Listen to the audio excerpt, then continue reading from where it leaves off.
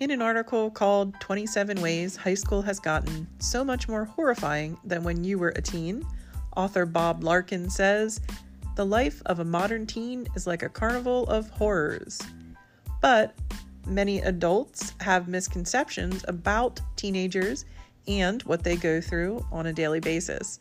As an English teacher of high school seniors, I see the challenges that these students face, and I wanted to give them the opportunity to voice their opinions on topics from common teen misconceptions to technology, standardized testing, social isolation, mental health, and many others. Join me weekly to hear real talk from students to their teacher.